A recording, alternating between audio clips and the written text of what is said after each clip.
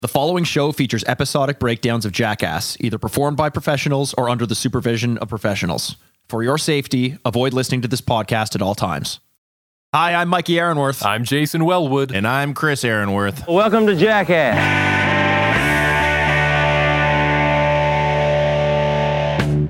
Welcome to Jackass. It's the podcast where we're on a path of destruction through every single episode of Jackass. We're three lifelong fans of the show, reliving the belly laughs, bad ideas, and broken bones. Guys, I'm excited today. Oh, same. I was gonna lead off with that 100%. You know what? We're going back to doing what we do best. Yeah. That's taking punts and rating stunts. Damn it, I practiced that in my head. Why would you practice that? I got the intent. Taking punts. Taking punts? Yeah, that's like it's like a British term. Sorry, you're not as cultured as I am. You know, like if you're taking a punt, you're like making a brash opinion. Oh, you know what, Chris? That's why they call them punters, the people in the States. You know, like the pundits are like, oh, this punter said this. Da, da, da. Oh, never even heard that. You know what? I rescind my my insults. And I was gonna say fucking cunts and rating stunts, but I tried to be a little bit more classy. Better. That's all right. Yeah, I agree with Jay. I think that one works a little bit better and is probably more in tune with what our listeners would understand. True. Touche. So does that count for your fun fact of the day? No. Kind of just fun fact it is. So what we're doing today is we're finally doing Jackass 2.5. We're going back to the old school. We're breaking down stunts. We're going to kind of just do it like we used to with the rating system. You know, we took a little hiatus around that. We didn't want to blow our load too early and save some of the, spend off all the fucking cunts shit. Blowing loads. What the hell is wrong with you, Chris? I had a sex dream last night. Oh, okay.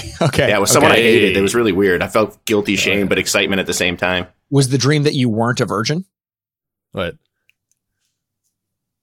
He's asking if you've ever done the... Man, we're supposed to joke with each other, not get real and personal, all right? Okay. All right. But we won't touch that. So Jackass 2.5 came out on December 19th of the year 2007. Okay. Yeah. And it was interesting. It was actually a very good day, in my opinion, because I'm a man of the peoples. Okay. And the Lakota people, specifically, a Native American tribe, proclaimed their independence and withdrew from all treaties with the United States, establishing the Republic of Lakota, a separate country. Interesting. Whoa. Yeah. That's fascinating. Right. Yeah, I know. I mean, probably today, a country. Man. I'm fucking back, baby. Probably a country that the United States doesn't recognize, obviously. But, yeah, for sure. Yeah. I'm just surprised that you picked a real fact this time. Hey, you know what? I've been watching, I just love the whole idea of, the old Wild West and what was happening and how people were taking care of the land before. If you ever seen the movie Dances with Wolves, you're just like, man, the Native people had the right fucking idea, not living with this fucking bullshit these days. So shout out. Actually, if we are getting real for a second, we're a scant couple weeks away from National Day for Truth and Reconciliation in Canada, a new national holiday as of last year. So that's why I dropped this fact. There you go. It all comes back around, guys. Though I literally, the first note I have in my notes is I'm happy to be back. I'm happy to do what we do best, as Chris said, taking punts and sucking cunts or whatever the fuck. Yeah. That works. No, I'm happy to be here, guys. You know what? When I sat down on my couch to watch Jackass 2.5, it just felt like I was putting on an old pair of pants, or slipping into an old pair of pants. It felt comfortable. It's what we started this whole podcast for, to go back and originally do the TV shows. I'll ask you this before we get into the stunt by stunt breakdown. What do you guys think about the fact that we're doing, and we'll put this to the listeners as well, what do you guys think about the fact that we're doing Jackass 2.5 before we do Jackass 3? Because that's the one movie that we haven't done yet.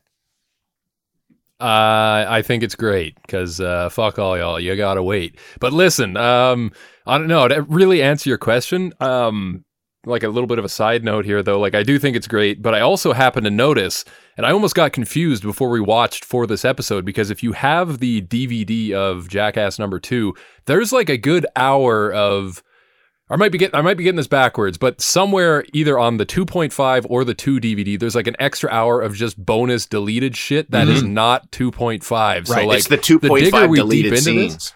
Right. There's a whole other hour of that, which yeah, I fucking am excited about. I don't think I've ever seen that, to be honest.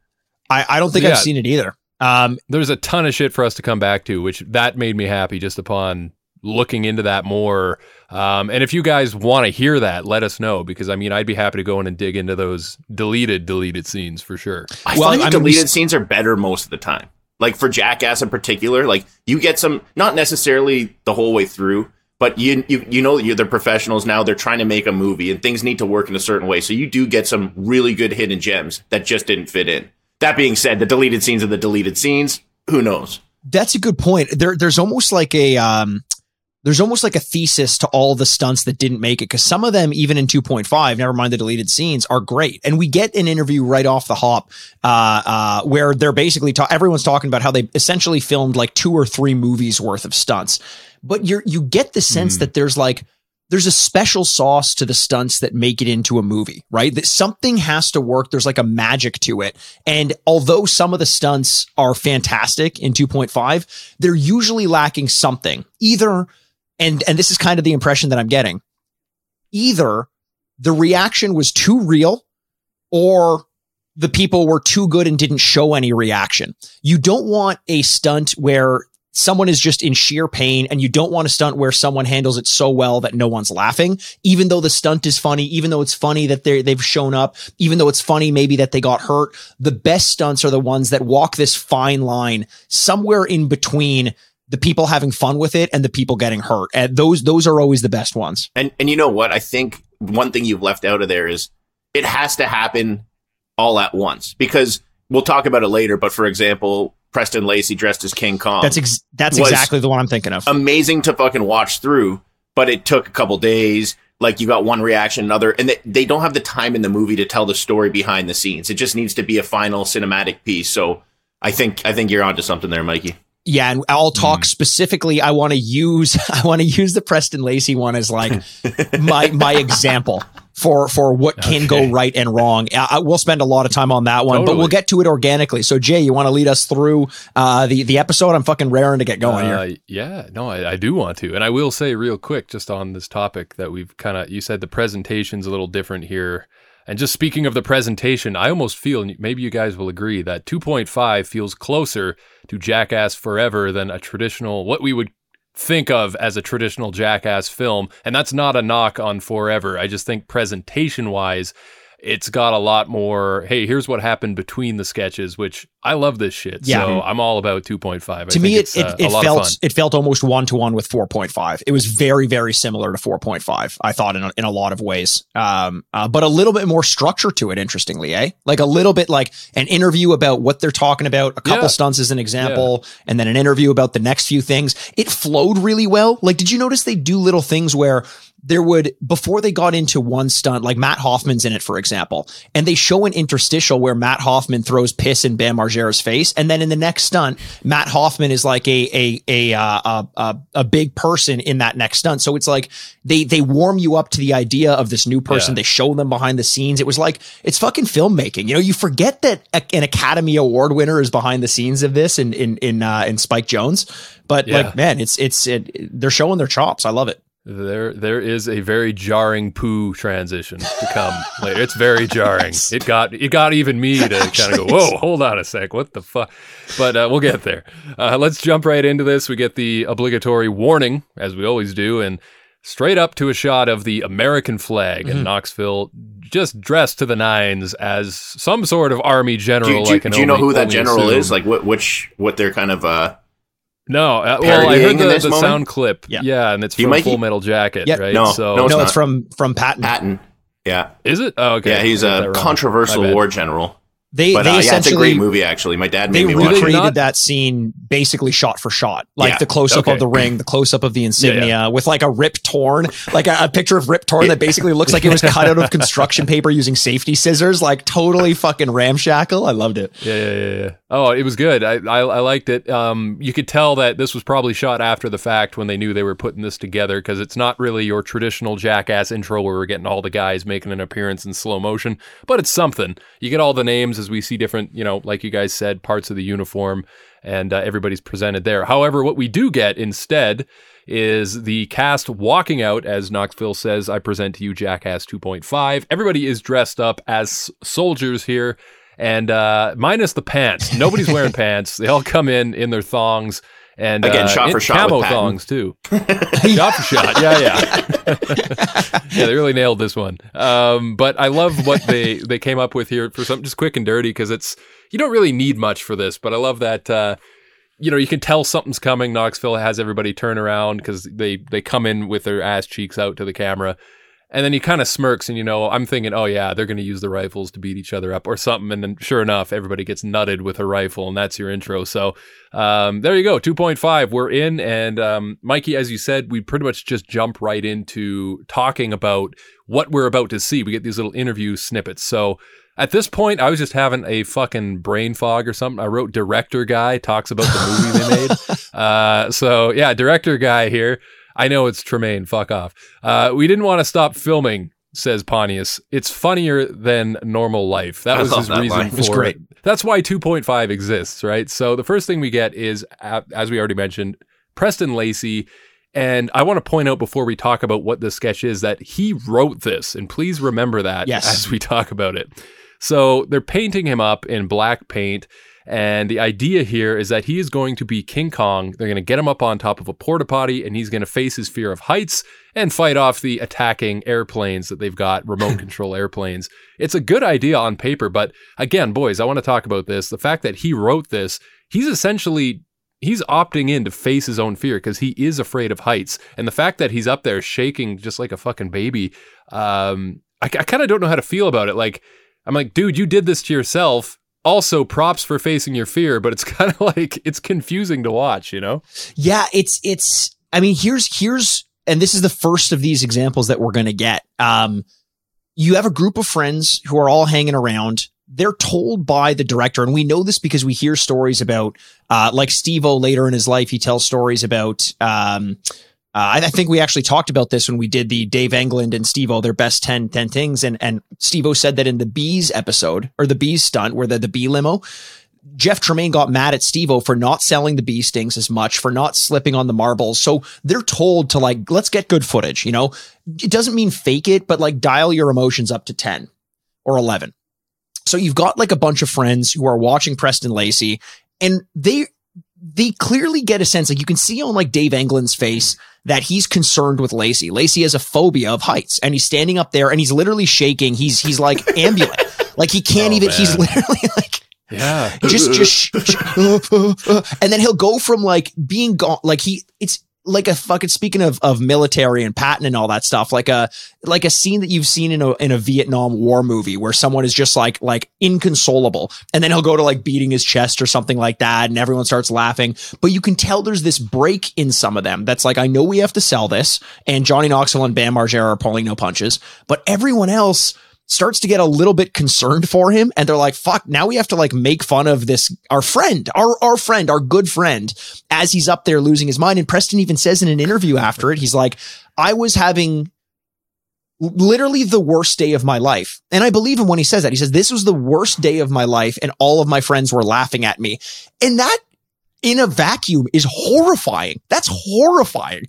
And so you get all these scenes, and we get laughs. And Chris, I know you're there stifling laughs, so I'm sure you maybe didn't read into it as much and just had some fun with it. But what were you thinking during this? When I watch Jackass, my favorite thing to do is just fantasize about me being on set and the surprise and the jokes. And you can see it in everybody's face. Yes, you could tell a few people are concerned, but despite, like Steve-O, for example, but despite them being concerned, it is just so preposterous to look at. Yeah. You have King fucking Kong with his painted out fucking tits and abs up on there shaking. Like the weirdest looking shake I've ever seen, which is nothing you could describe but pure 100% unadulterated fear. And they're just fucking pissing themselves laughing. And you could tell they don't like it, but it's just so shocking to see them see their friend like this for the first time. No one went to the set for a single second expecting what they got. And you could just tell it just fucking blew their fucking mind away, and they're fucking dying inside. Man. And I would be,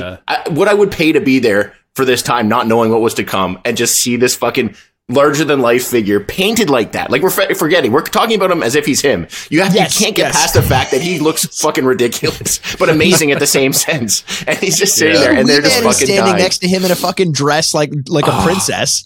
And not even at this point though. That's the thing. Like he's so scared, and this only appears to be the test shoot because they've only got one of like 4 airplanes up there with him. Right. Wee-Man's not on top at this point yet. He's down on the ground. So it seems like they're not even doing the real shoot yet. and he's already this scared. That just blew my mind too when I found out, oh, this isn't it. They're not going yet. Oh my God. And there's a point you guys probably saw where he's shaking so much they tell him to just sit down. He looked like he was going to fall faint and break his neck. Yes. Yeah. Like, oh my God. And I just love his response to that. He's like, no, fuck you guys. He starts beating his chest. Like he fights the fear, and everybody gets a kick out of that. So, I mean, my thoughts when I was watching this though, as I'm kind of like, first I'm with you, Chris. I'm laughing as hard as I've laughed at like any Jackass stuff. Like this is pure comedy. But then there's a moment where I start to get a little bit concerned. And then the way that he falls afterwards, he finally falls. Yeah. And he hits the ground in a way that it's like he died before he hit the ground, and hits with such a thud. It's almost sickening. And he misses the mattress that's down there, which, by the way, only one mattress. Like, how is he going to know where to fall? Dave Englund immediately knows it, and he's beside himself. He's like, oh no, guys, this isn't good. Like he's like, I knew we shouldn't have been doing this. And I wrote down in my notes, if you ever thought there could be a Jackass stunt too tragic to show in a movie, we just found it. The reason why this one doesn't show at this point as I'm watching it, all I'm thinking is the reason why this didn't make the movie is because it was too sad and too painful mentally, not even just physically. It's like, this isn't even fun at a certain point. They have to be in on it, at least in the sense that they react. And he's not even reacting in the Preston Lacey way. He's just sad and scared like a child. I think here's why it didn't make the movie. Because as we're going to see, once we get past this, day number 2 comes, they load him up with 4 Xanax. And you have a whole different Preston Lacey. Yeah. Oh, yeah. He is fucking beaming with confidence. He is up there really belting his chest. He's just like, he's the man. He felt like he conquered his fear. And if you were to just show that part of it in the movie, it wouldn't be nearly as funny because you didn't understand the journey that he had to go through to get 100%. There. But the second part is fucking. That's why I think this is the perfect. And you can't convince me that Spike Jonze and Jeff Tremaine didn't do this on purpose. This is the perfect example of telling the audience what is in this movie because it couldn't make the actual movie. It's because the first time they did it, he didn't react and he was just scared and it just hurt. The second time he did it, he was too confident. It was almost too good and he was too funny. And if it doesn't, like you said, Chris, if this all happened in the same run, like he started scared and then got back to it, great. But because it's 2 separate things, they couldn't sell it. And I wonder if there was a way, because we know Jackass does this sometimes, that they cut multiple filming sessions into one, if they could have salvaged this one. Because I think there was a way they could have done it. But regardless, it's saying this is one version of a stunt that you can't do because it was too tragic. And here's another one that you can't do because the guy was too good and too confident in it. And everything that falls on either side of those is what's going to be in Jackass 2.5. Can I talk about real quick, which may be one of my favorite moments in Jackass history that I didn't even know I liked so much. Okay. He's up there, day 2. Xanax is on there. He's confident, but he's still lit. Like you can tell he's not 100% there. First plane goes by, he swats that fucking thing out of the air. Oh, yeah. You see the shift in his face where he gains so much confidence and he really becomes King Kong. Like, he's just like, from that point, it just like he wakes up and then he's just batting these fucking things out of the air. And it was just like, I've never seen such a moment of realization in someone's eyes where he went from like meek to like, he literally turned into King Kong, in my opinion. And it was just fucking the funniest thing I've ever seen. He went from too scared to be able to sell comedy to too confident to be able to sell fear and just missed the middle grounds there. Jay, were you laughing as hard as we were laughing in this one? Because I found this one, I was howling.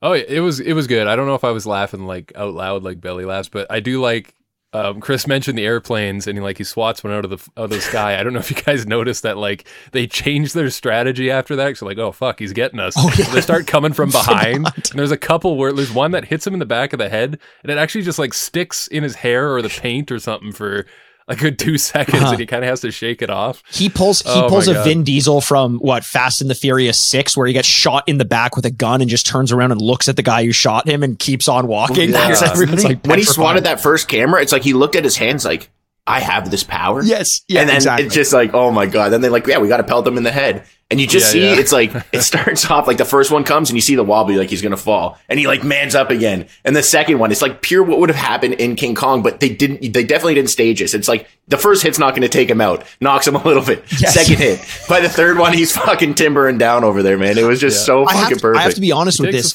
This scene, what we just saw, is better than Peter Jackson's rendition of King Kong. You cannot 100%. Convince me otherwise. That 100%. scene is better than the original Empire State Building. It's better than anything Peter Jackson's put to film in the King Kong universe. Maybe even the Lord of the Rings universe. Maybe this apes, pun intended, everything Peter Jackson's ever done. Who knows? But one thing they didn't learn from the first time, was the fall. Was the fall, because he falls again. And you're thinking like, okay, he's got it. Everything's going to be okay. He's not going to pass out before he hits the ground again. But he falls and just rolls, like tumbles, like a boulder. Yeah. If you've ever seen like Planet Earth, when like a boulder capsizes or something off the top of a mountain, and it just rolls, and it's just this massive amount of weight going with no impunity. He was like a rag doll. That scared me to see the way he fell again. Yeah, man. Yeah, it's yeah. They just let him go down that hill. It's like an invisible rope was tied around his body, and someone just held one end and let him go, and he just honestly, like they unleashed him like a fucking yo-yo. Like someone just went. There you go. And he just keeps rolling.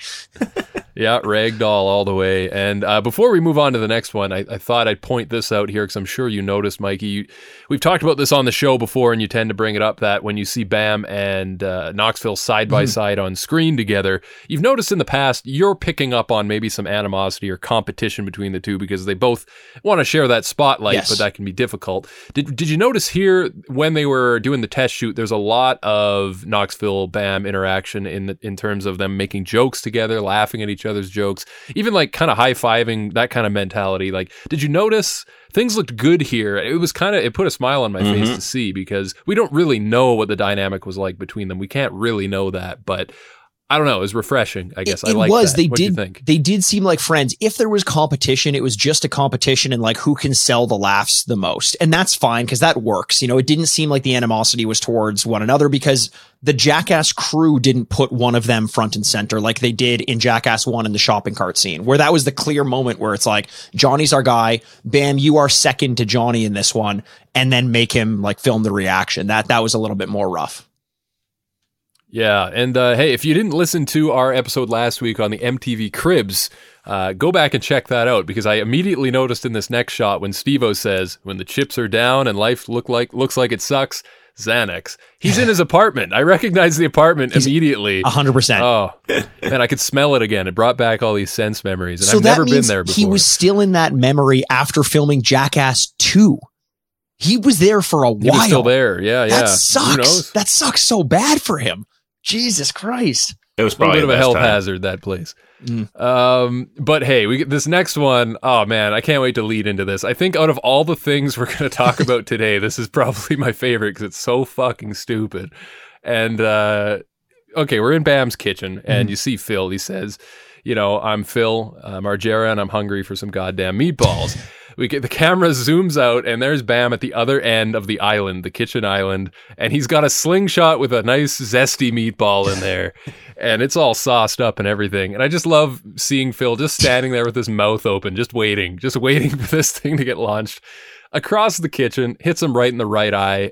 It just hits him with such a smack that it looks like I've been hit before with like, you know, when someone at a party, they like open a beer bottle with their lighter and they, you know, launch it off projectile. Yeah. I've had that happen and hit me right in the fucking eye before. It looked like the same kind of impact as that. I lost vision for like a couple minutes after that happened. I was going to say, I'm sure Jay, Phil was in the same boat. I'm sure when you show up to parties, I don't know why you use the bottle cap analogy, because I've heard that every time you show up to a party, people slingshot meatballs at you and ask you to leave. Is like, why would you go to the bottle cap thing? It's true. You had the meatball slingshots happen to you every time you showed up. Actually, I don't think that would be such a bad fate. I mean, honestly, dude, I don't know if you've ever been to a party. The first thing I do is go looking for the snacks. And I think if I can land one of those right in, you know, like a nice shot right in the mouth, I might impress someone and they might actually do the opposite and ask me to stay. That's I don't true. know. That's true. Wouldn't that be the dream, though? That would be the dream. Being asked to stay at the party. A boy. Not so much for Phil here, though. It's doing this sketch. it's like so stupid. It gets an immediate laugh when you just see this thing boink him in the head. But what I love about it is the shame after. Like Phil, he looks like he's a little bit embarrassed that he's like, he had agreed to do this, but he's trying to like joke it off and have fun with it. He's just a big dude covered in sauce at this point. And I love it. It's a shame because this is funny enough to be in like an interstitial in the TV show. It's not quite enough for the movie. I'm glad it saw the light of day because I agree with you, Jay. I laughed my ass off. Jay, for the listener who wouldn't know this, Jay, we all make names for ourselves every time we enter the recording studio here. Jay's was Papa Phil's Meatballs. So speaks to how much he enjoyed, I think, that portion of it. And I would tend to agree. And up next, guys, this one is a close second for me in the stuff we're going to talk about today in this episode. This is Dizzy Boxing, and we get a nice little intro from Dave England in the interview that basically says he had this idea where they would suspend two guys by ropes, twisting them round and round in the air, and then let the ropes go, let all the tension out, and just spin them until they're so fucking dizzy they can't even stand up. And then you'd get into a ring and box. This is why he's so disappointed to find out that when he gets on set, that all they've got are two office chairs. And that's how they're going to recreate his idea. Now, I got to mention before we dig into this one, because there's one thing that just seems like the biggest hazard of all. They're in a fucking high rise. There's windows on large floor to ceiling windows on every wall. Can you imagine? And they're in there boxing. And when you see how dizzy these guys are after the spinning, like there's points where I was sure someone was just going to go fucking flying. I was thinking through the a exact window. same thing, especially that big one at the back where Aaron was kind of standing. Could you imagine that? That would be. Do you think it would make the movie?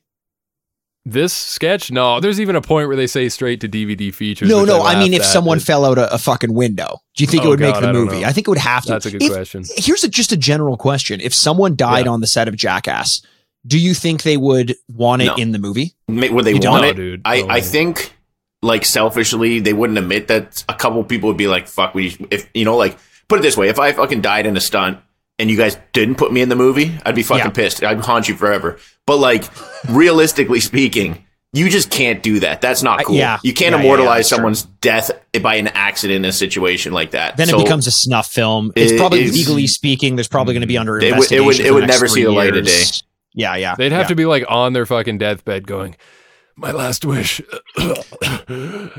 put this in the movie. And then they're gone. You're like, oh shit, I guess we got to do it now. We have to. Legally. I got to talk about the spinning real quick before we get to the boxings. I'm sure you guys will have lots of comments on the boxing, and I was impressed. But the spinning, let's talk about the spinning, because when they're getting him in the chairs and spinning, Steve-O's on the sidelines, and it's like he's a bystander in a gangbang. He's just like, yeah, spin that shit. Just beating his cock on the sidelines, you know? I mean, Steve-O has that vibe in a lot of this movie. Whenever he's on the sidelines, like when he's watching Wee Man, which we'll see eventually, jump out of the cooler and spray people with his piss. He's like, Steve-O's just sitting there like, fuck yeah, man, let's fucking go. It was a little too horny. It was a little too horny for my liking. But look, everyone was riled up. This is my theory on this stunt, is that it didn't make the movie because it got too real. I was a little high when I was watching this, and sometimes I tend to read into things too emotionally when I'm watching things a little bit high. Oh, really? I haven't got any note of that since the start of this thing. You had fucking King Kong sitting there shaking, and you're like, "But he had a bad day." Like, dude, you just fucking missed out on the funniest fucking thing of all time because you're fucking I still found it funny. I still found it funny. But what I read into this one, and I was curious, I wanted to ask you guys. It starts off, they're just kind of swinging wildly. They're dizzy boxing, this and that. Once a couple punches land, there's bloodlust. They're mad at each other. They're not now selling this as a stunt. They actually just want to knock the shit out of each other.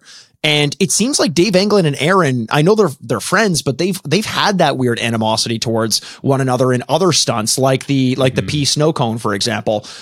You see that kind of come out every so often. Did you guys pick up on that as well? That at a certain point they were just out for blood? Here's letting it out, man. I'm surprised because I'm like, I love watching fights. I could just watch a regular fight video, like, World Star used to post all those fight videos. Like, I love that shit. But this is Jackass. This isn't street fighting. And I the whole time I'm thinking, if they did it Dave's way, where it was like he wanted them to be turbo dizzy, which that would have changed everything, because what ends up happening is, if you've ever got like spun around, you're dizzy for like 5 seconds and then it starts wearing off. And now they're just straight up punching each other, exactly like you said. So it was like if they were able to be dizzy for a longer period of time, where number one, the punches aren't really connecting, people are more falling down and swinging wildly. Sure. That would have been a lot more funny to me, because towards like, especially come like the later rounds and stuff, they're just fighting, and they're just fighting, and that's just it's not what I want to see friends do. You know what I mean? Yeah. If they were like enemies or something, cool, whatever. But like, I just don't like to see it that much. And I'm always down for a good fight, but that kind of threw me off, and that's why I definitely didn't think it made the movie. If it was done differently, could have, but yeah, shorten the rounds or something. Do like fucking 5 punches, then spin them again. Just give them giant novelty boxing gloves or something like that. Yeah, like make it like this. You're right. This was a street fight, and the whole vibe in the room started to get like a fucking Toronto bar on a UFC fight night. Everyone is just kind of like raring for blood. They're gnarling their teeth. Aaron at one point is, after the second round, is gone. He's not even in his body anymore. Dude, he's staring at the camera, like panting and like gnashing his teeth. So this is so weird. When I was watching this, it was like, I could feel like this would be a high thought like you were having, Mikey, but I had this like epiphany where it was so strange to me. If you take the physical characteristics of Danger Aaron, keep in mind, he's been in these little scuffles here and there, and he usually gets the upper hand on people. Yes. Like, we look at him as this meek, soft guy because that's how he's framed on the TV show. Sure. But if you didn't know him from Jackass and you seen him walking down the street, tooth out, now he's got a mohawk, you would be like, that's an intimidating fucking guy. It just goes to show what social constraints could actually put on someone, because I still to this day cannot see him as even the slightest bit threatening. But meanwhile, he's a pretty fucking big badass, and you would probably think that if you seen him walking down the street. So I was like, did you guys kind of think about that? I know it's really weird. No, I didn't, but I agree with that. Jay, what about you? It's a great high thought, man. Like, I didn't go that deep with it, but I think you're onto something there, Chris. This fight's, it's something else, man. They're swinging pretty fucking hard, and you can tell by the end when, Dave's on the ground, he gets rocked hard enough that he can't get up for the count. Although I think he is. It looks like he's trying. I do love when Preston's counting him. He quietly tells him to fuck off. But I mean, yes, that's funny, and that resigned, quiet fuck off is the moment all the energy in the room deflates. It goes from bloodlust to guess what's I'm doing it again. I know. But guess what no one actually ever wants to know. Because there's no going back from it ever. Is he concussed? No, your friend can beat you up. Oh, the pecking order is not, you're not too. supposed to know that. There's intimidation and there's this and there's that, but you are toe to toe with someone in the pecking order in Jackass. It's like, who's better at stunts? So simultaneously you have who wins the stunt and who as a friend can beat up the other friend. And everyone it changes everything with everybody else too. Forever. Dude. Everyone realizes what they've just discovered, and it's a sickening feeling. They're like, I didn't want to know this. I didn't want to see it. Fuck. If only we hadn't filmed this one. Dude, when I was in like high school, I was a skinny guy, and I was like, act like a tough guy, whatever the fucking stupid case is. But there was like a kind of dork guy, but he was like athletic as hell, but he was a little dork, and we got into an argument because I was kind of posturing up in gym class in the locker room, and it came down, we had to just kind of go at it, and he just was so much stronger than me. Like, basically it was like not like a fist fight, but it was like a tussle, and I was like, oh fuck, that like fucked everything up from, and I remember just thinking that, and then him knowing that he had the upper hand, I'm like, shit, right. This pure intimidation doesn't work, you got to back this shit up somehow. And I was like, oh fuck. It just changes everything, because there's always, even if someone is 600 pounds of pure muscle and the other person is 80 pounds of skin and bone, there's always the what if. There's always the, it's all theoretical until it isn't. And now all of a sudden their relationship is never going to be the same. And it was not a fun feeling on set. And Trip Taylor says it as he sees what's coming. Trip Taylor, to be fair, one of the producers of Jackass, knows what's happening. And like you mentioned, Jay, in between one of the rounds, he looks at the camera and says, straight to DVD. He knows. He's like, fucking, what are we doing here? This is straight to DVD. And it also kind of recontextualizes Dave Englund. I know in the beginning, he's like, we were supposed to be way more dizzy. We were supposed to be suspended, spinning around this and that. That either means he thought the stunt would have had a different tone, or his excuse for not winning the fight is that they weren't dizzy enough, which also could be really funny. And moving on out of this one, guys, I got to say, this next sketch, anything that starts with Bam Margera calling April or Phil on the phone to tell them what he's about to do, and they have no clue. I'm just the happiest. I'm like Mikey. If you give me 3 different colors of milk, I'm the happiest guy in the room. So we've got Steve-O, Pontius, and Bam at the beach phoning April. I'm going to film a skit, Mom. It's called The Butt Bead Ass Kite. The Butt Bead The best Ass name of a Kite. skit of all time. Now, don't worry, I'm going to help out, says Steve-O. The beads will be totally lubed up. We'll spit on them, says Pontius. I just love these guys chiming in, making the phone call. They hang up on April after she's right in the middle of debating whether or not a permit is needed for something like this. They just hang up on her. And I love the open to this. Oh. Bam on the beach and the delivery of this line when he says, I feel like flying a kite. Out of my ass. It's like Bam Margera at 110%. Love that Everybody line. in this sketch at 110%. Like this is by far my favorite thing of the movie. It just, when they're sitting there and Steve-O and Pontius are giggling, and it's like, it brings you back to the, like, we look at them as these like big heroes and stuff. They're fucking kids. They're talking, they're still talking to someone's mother, and they're like testing those boundaries. Like, what can we get away with? Like, what are we allowed to say or not? And Bam is the one egging them on. And like Steve-O chimes in at first, like, don't worry, I'll help him out. And then Bonnie says the spitting on them thing. And like, you could tell, like, as he says, he's like, oh my God, I shouldn't have said that, you know? And they just keep one-upping each other, and they're just giggling like little fucking kids trying to get away with what they can against someone's parents. And I just like, this is fucking brilliant, you know? They're all at 100%. This is one where, you know, if you have the different reasons for why a stunt couldn't have been in the real movie, this, and Bam says it at the end of it, is just, there's something about shoving a dildo in your ass and flying a kite from it. Butt plugs. Or anal beads. Anal beads. That kind of crosses the line. And this is just, you know, for ratings, whatever it is, I kind of agree. Maybe you can't show it, but man, this should have been in the movie.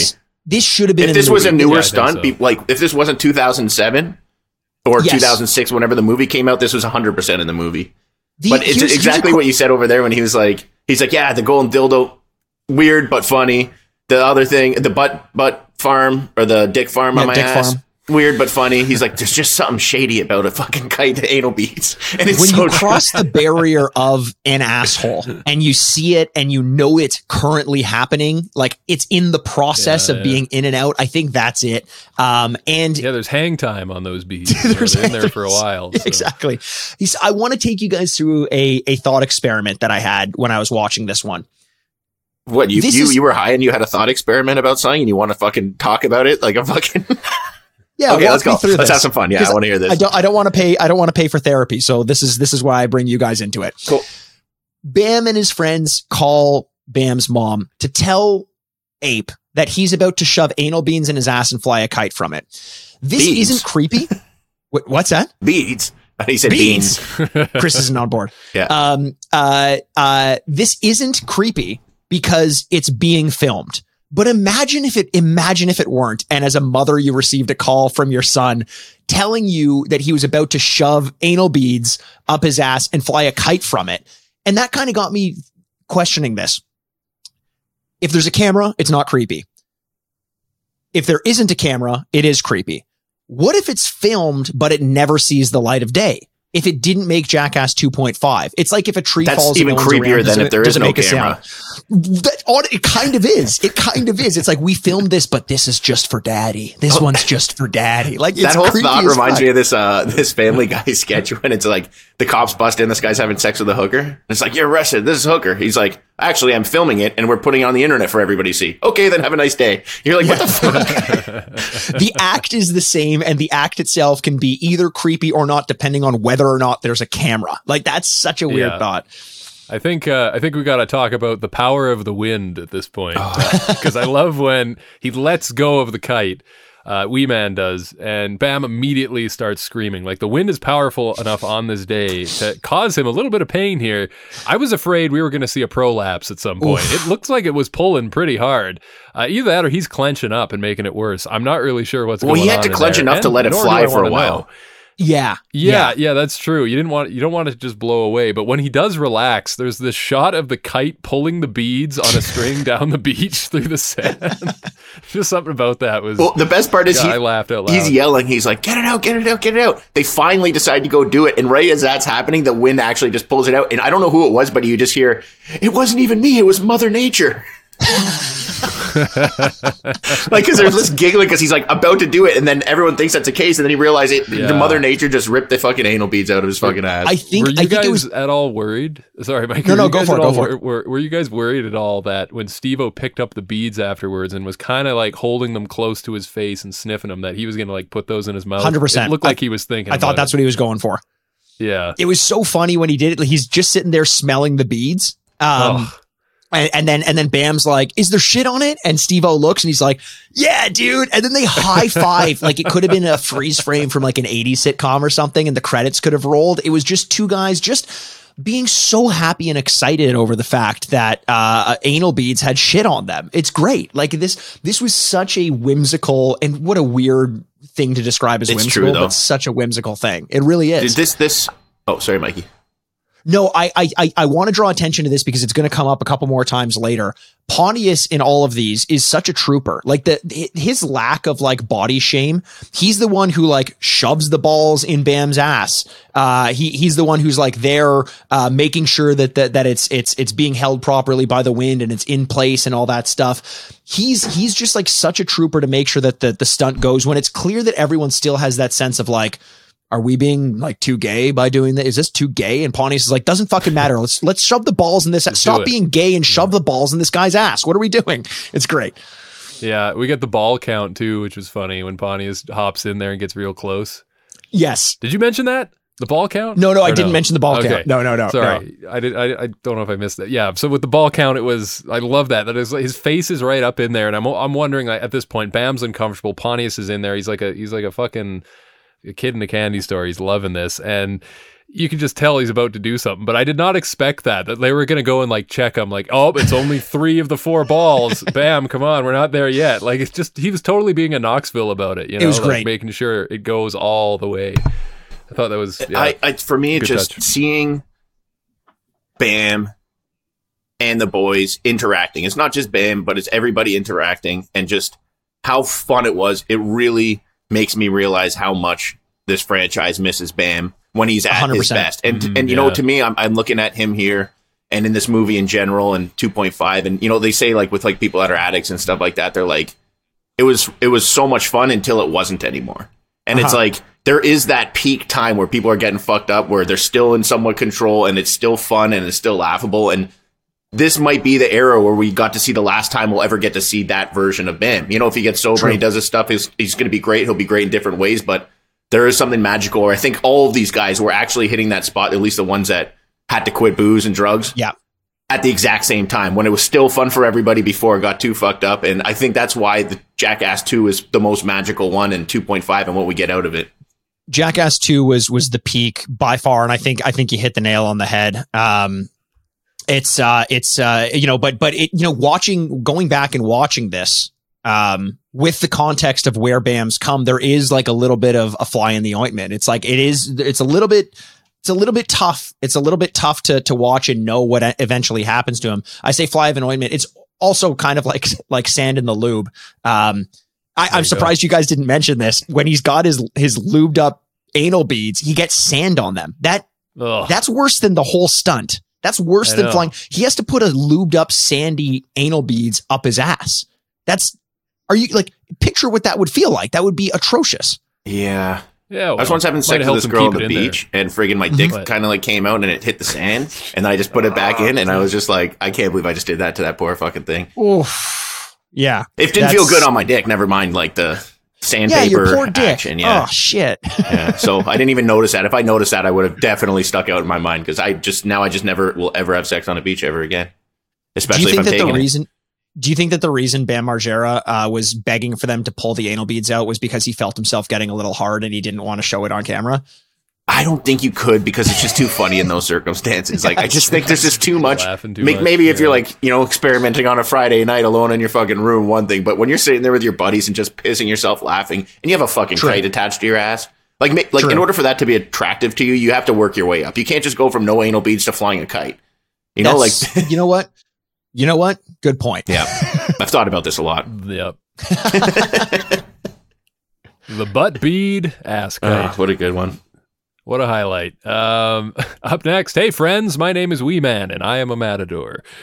listen, guys, when you get Wee Man dressed up in the, you know what a matador is. I don't have to tell you. Come on, you should be able to see it already.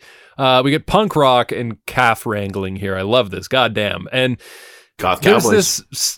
There's this question here that I had to ask you guys. Why do you think I'm so excited? There's this question here I had to ask you guys because it came to mind, not immediately, but the more I watched, I realized, holy shit, like, is putting an angry calf in there, because this calf is pretty fucking aggressive too. I don't know what they did to the poor thing, but it's pissed. Yeah. They put it in there. Is this intimidating to Wee Man from his perspective? Like, is this equal to the bull that Johnny took on in Forever from his perspective? I mean, I didn't think of it that way, and I usually do. It has to be. So would a regular bull be like that much scarier? Because it's like fucking. Of course. You'd have no chance. Oh my god, that's so good. A regular bull would be like if Johnny Knoxville had a bull twice the size of a bull, because Wee Man is about half the size of Knoxville. Oh, I right? never thought like about eye it like level that. and everything. I'm not even making a joke, but like that's, I would imagine that your perspective is changed when you're lower to the ground and the thing is the size. You have an innate sense of how tall and large you are, right? Like, but I didn't even know, Jam, you mentioned this was a calf. Like, was this a calf? Was it a baby bull, or was it like the before video in a dodo video? The dodo, you see those videos on social media. It's like when a like ratty ass animal with like one leg and zero eyes gets saved and like brought back to life. I just thought it was a wee bull. They found a midget bull. Oh, maybe. Wee Man versus wee bull. That's what I called this stunt. Wee Man versus But this bull was fucking wiry as fuck, man. Like Jay was saying, it was wiry. He came in bucking, like just jumping around. I'm like, that almost looks scarier to me than one of the bigger ones, because you kind of like, I feel like with the bigger one, yeah, there's more damage, but like they're slower. This guy was fast and wiry and unpredictable. He was like fucking Muggsy Bogues out there. You think you're going to be big enough to shut him down, but no, he moves unpredictably. Fucking Earl Boykins though. Earl Bolkins. We can move past that. This one was funny because it had a similar element to it as the Preston Lacey King Kong one, where he starts off very scared. When the calf charges him the first time, he basically drops, like gives up on the Olay thing, whatever, the flag, and just like walks away. He's like, fuck it, I'm done. But then as soon as he does the juke right one time and everyone cheers, he's like, oh fuck yeah, toss me down a rose, I'm putting that shit in my mouth. Like, he becomes a matador. Yeah, and it was so when fun he does, to watch. when he, you know how bulls, they like kind of kick their hooves back, and when Wee Man's doing that in front of the bull, it might be the cutest thing I've ever seen in my life. He just had this big, his big legs are just power going, like he's pushing on a skateboard, and then the bull, oh my god, it was great. I like this one. So let me ask you guys. This one has, like we said with Preston Lacey, it has the sheer fear. It has the eventual claiming of it, like he gets the confidence, and then the bull gets the upper hand again and chases him out of the ring. Why isn't this one? You know why? Why do you guys think this one isn't in it? Why? Was it Jackass 2 that was the running of the bulls intro scene? I think yeah. so. Yes. Yeah. And there was a lot of bull action in that. It's like you already have the bigger real thing where Wee Man's even in front of those guys. True. It's like, you know what I mean? It's like it has all those right aspects, but you're just downgrading, in my opinion. I guess, yeah, that makes sense. And also, like, we've seen this sketch where it's 1-to-1 with a real bull to Knoxville. How much more can you get out of the same stunt just with Wee Man and now if it was Wee Man one-on-one versus a big bull, now we're talking. Now sign me up, Paramount Plus. You know what I want.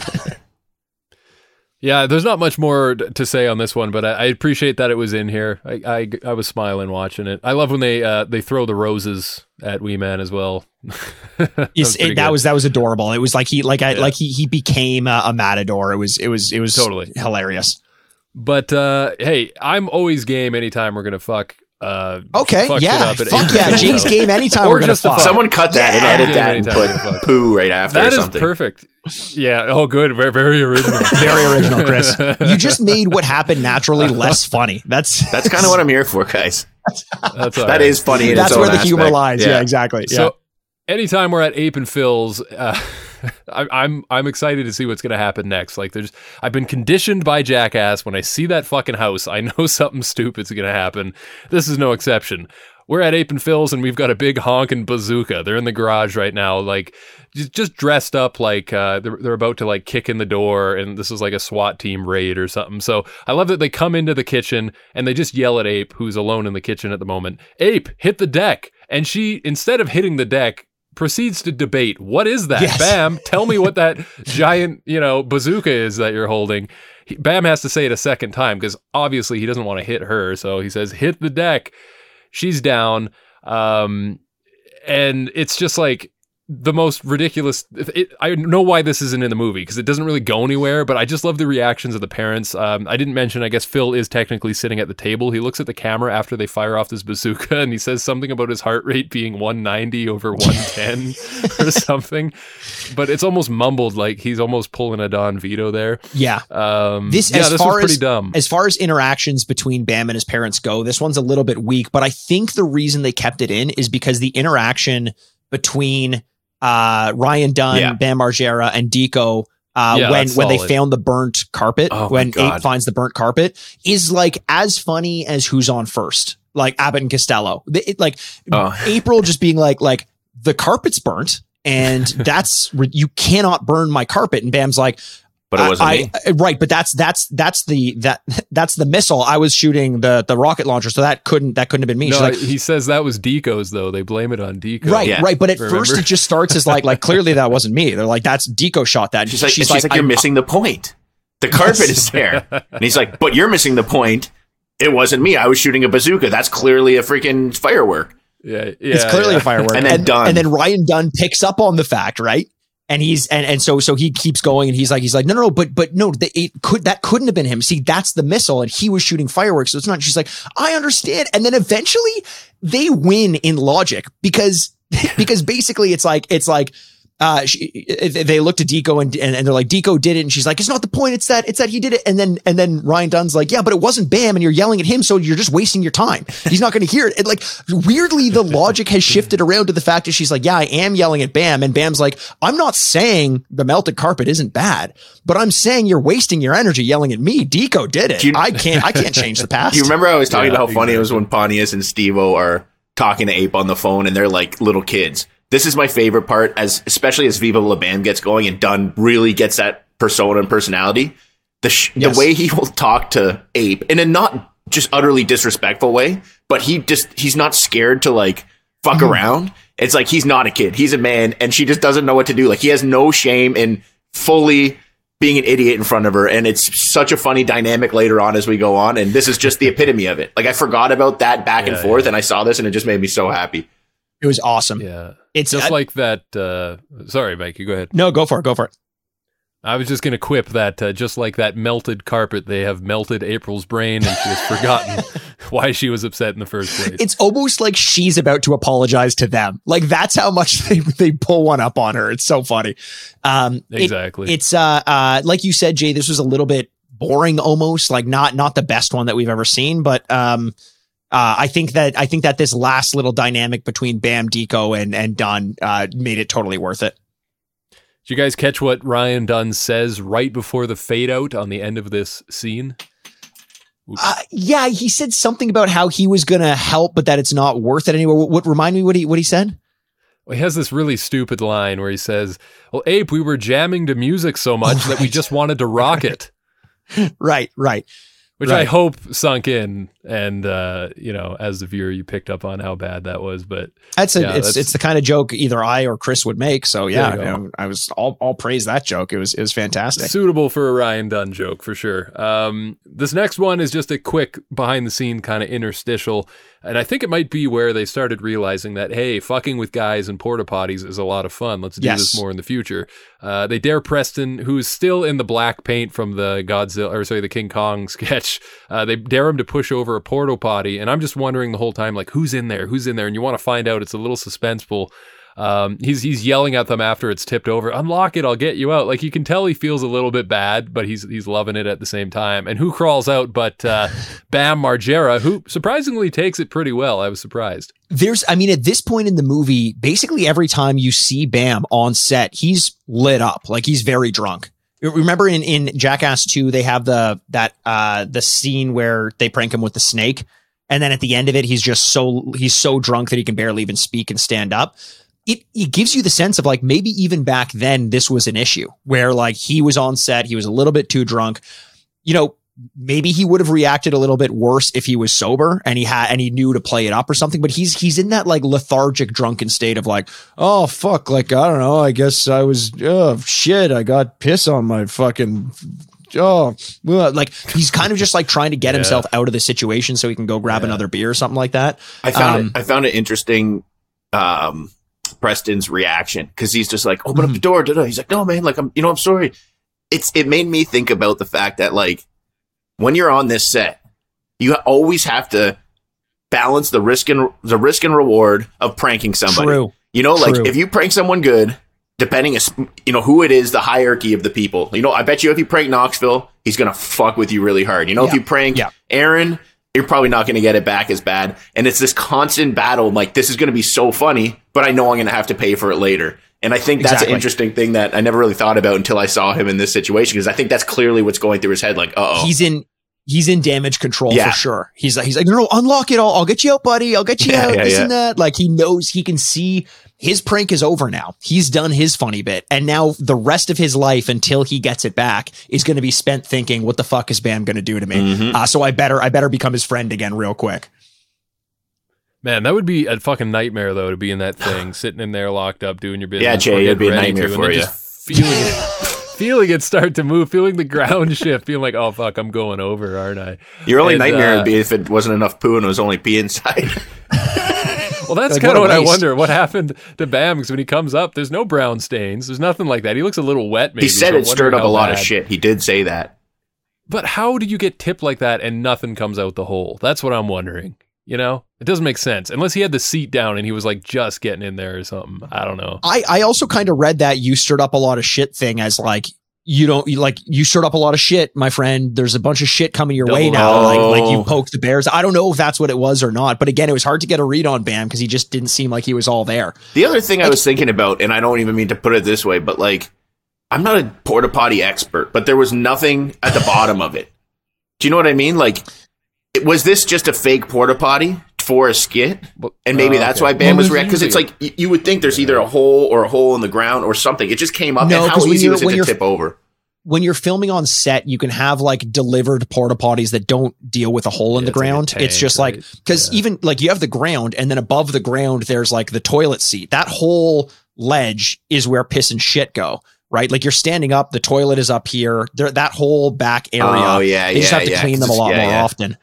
Because you can't dig a hole every time you're going on set, right? True. But I think, kudos to Bam, drunk, high, whatever it was. I've never seen anyone crawl out of a tipped over porta potty as calmly as he did. And that's scary. That's like the equivalent of like in a horror movie, you've just lit the house on fire and the villain walks out of the house and like puts out a fire on his sleeve. And you're like, oh fuck, like what's coming my way now? And speaking of crawling out of a tipped over porta potty, I think it's about time we crawl out of part 1 of this episode. So. When we come back, though, there's a lot more to come and some more behind-the-scenes shenanigans. We'll pick it up there in part 2 next week. But as for now, guys, do you want to do an MVP for this? How do you feel on that? What are your thoughts? I love it. I miss the old format. I would love to do an MVP, LVP for it. Chris, you always complain about having your pick stolen. Do you want to go first? The one time I'm not ready for it, but yeah, okay. I know what you're doing. Trying to fuck with me a little bit. What are you talking about? No, I don't know what you're talking about. The MVP for me is definitely Preston and his conquering of this fear, even though it took a few Xanaxes to do so. He made me laugh more than anybody's made me laugh in a long time watching this stuff. Just his sheer reactions, and even his reaction when he knocks over the porta potty. I just feel like for the first time in a while, we've got a glimpse into who he is more of a person, opposed to them painting him off as an angry guy or this or that. Like, it was nice to see this like genuine version of him. So he's my MVP. Yep, I like that one. I'm actually going to go with my MVP in this one is going to be Bam, and it's Bam for his energy with the kite. He's you just get the sense, like we talked about, that he's just in one of his best phases, maybe a little bit going overboard, but this is such a version of Bam that man, I miss. You know, he's got the meatball, he's got the fireworks. He's putting right. in a lot of fucking work. He's got his handprints all over this version or this first third or so of Jackass 2.5. And I want to show him some love because I don't know if he's going to win it for the whole 2.5, but it's, you know, credit where credit's due. Bam is a fucking legend, and he shows it here. Yeah, Mikey, you pretty much said exactly what I was going to say. Seeing Bam in this stage, and I know it's easy to paint him with the brush of, it comes up a lot that we say, no. Lacey got painted with the brush. Aha. You see, but with Bam, I guess it's easy if people look through the lens of, do you got one for that, Mikey? Do you want me to, the lens? Through the lens of? Through the lens of? Yeah. Spike Jonze is looking through the lens of the camera for twice as long as he had to because they filmed twice as much content for this movie. Ooh. You're good, mate. All right. Well, sometimes we could just be a little mean to Bam, I think, because of the problems he has now, and people, they want to always look at it that way of like, oh, but he was fucked up, so what about that? Well, it's like, no, you know what?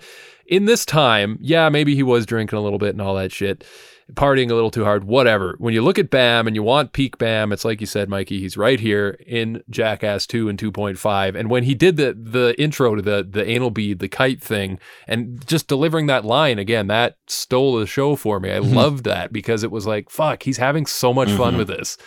It's good to see this guy happy and smiling and getting into this. And, I'm kind of tired of just, I know his life's been tough and he's got like a lot of shit that he's got to deal with, but I'm kind of tired of always having to talk about him in the light of, oh, well, we feel sorry for Bam. It's like, fuck it. Let's look at what he did and what he did well. This is one of those moments. So there's mine for sure. LVPs, Chris, you want to lead us off? This is a hard one again because I love this so much. You know what I mean? Like this was one of the more fun portions of a movie or portions of a thing I've seen in a long time. I'm going to probably have to go with, unfortunately, Dave England because he got his ass whooped by Danger Aaron. Okay. All right.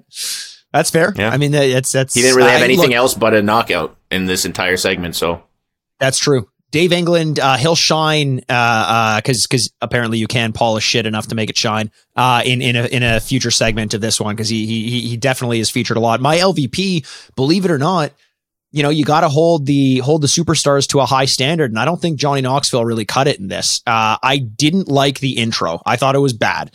The Patton thing, I don't love a scripted intro. I know that's not completely his fault, but even that moment when he's like, and they're all doing their duties, and he like looks to the camera and like winks. I was like, actually cringed. I actually cringed during that. I thought it was bad.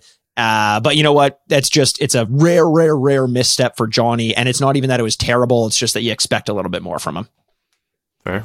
I'm going to go with Dave England and Aaron McGahey because I can only imagine how much ringworm they picked up from rolling around on that office floor and that carpet. And I'm not like, you think I'm making a joke, but that was actually legitimately one of the thoughts when I got my first glimpse at like, oh, this is where they're doing this. And I was like, oh, it looks kind of gross. Yeah. The only ringworm I ever want to see is Scotty Too Hottie.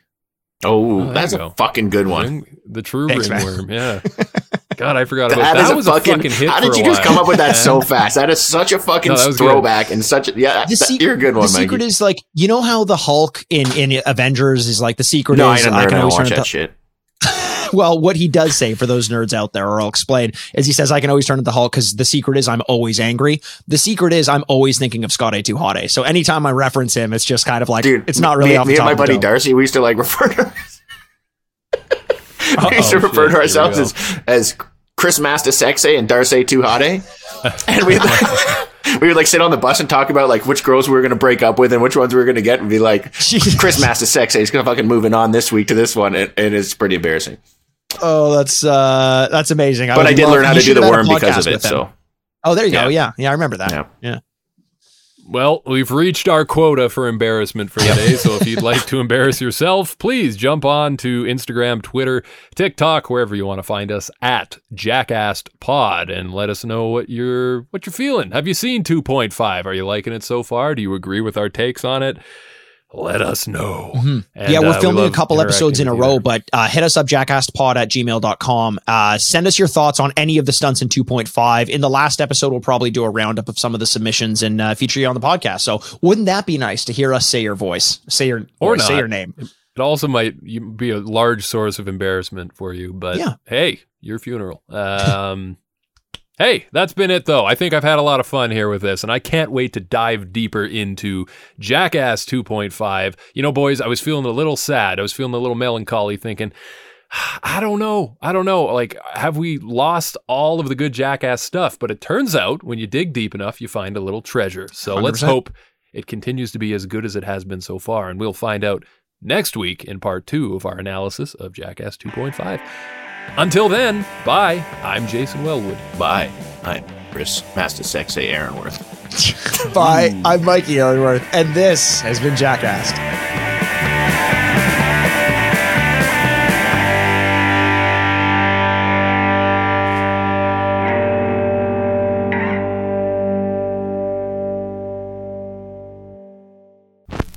Furnished by Sad Styles Production.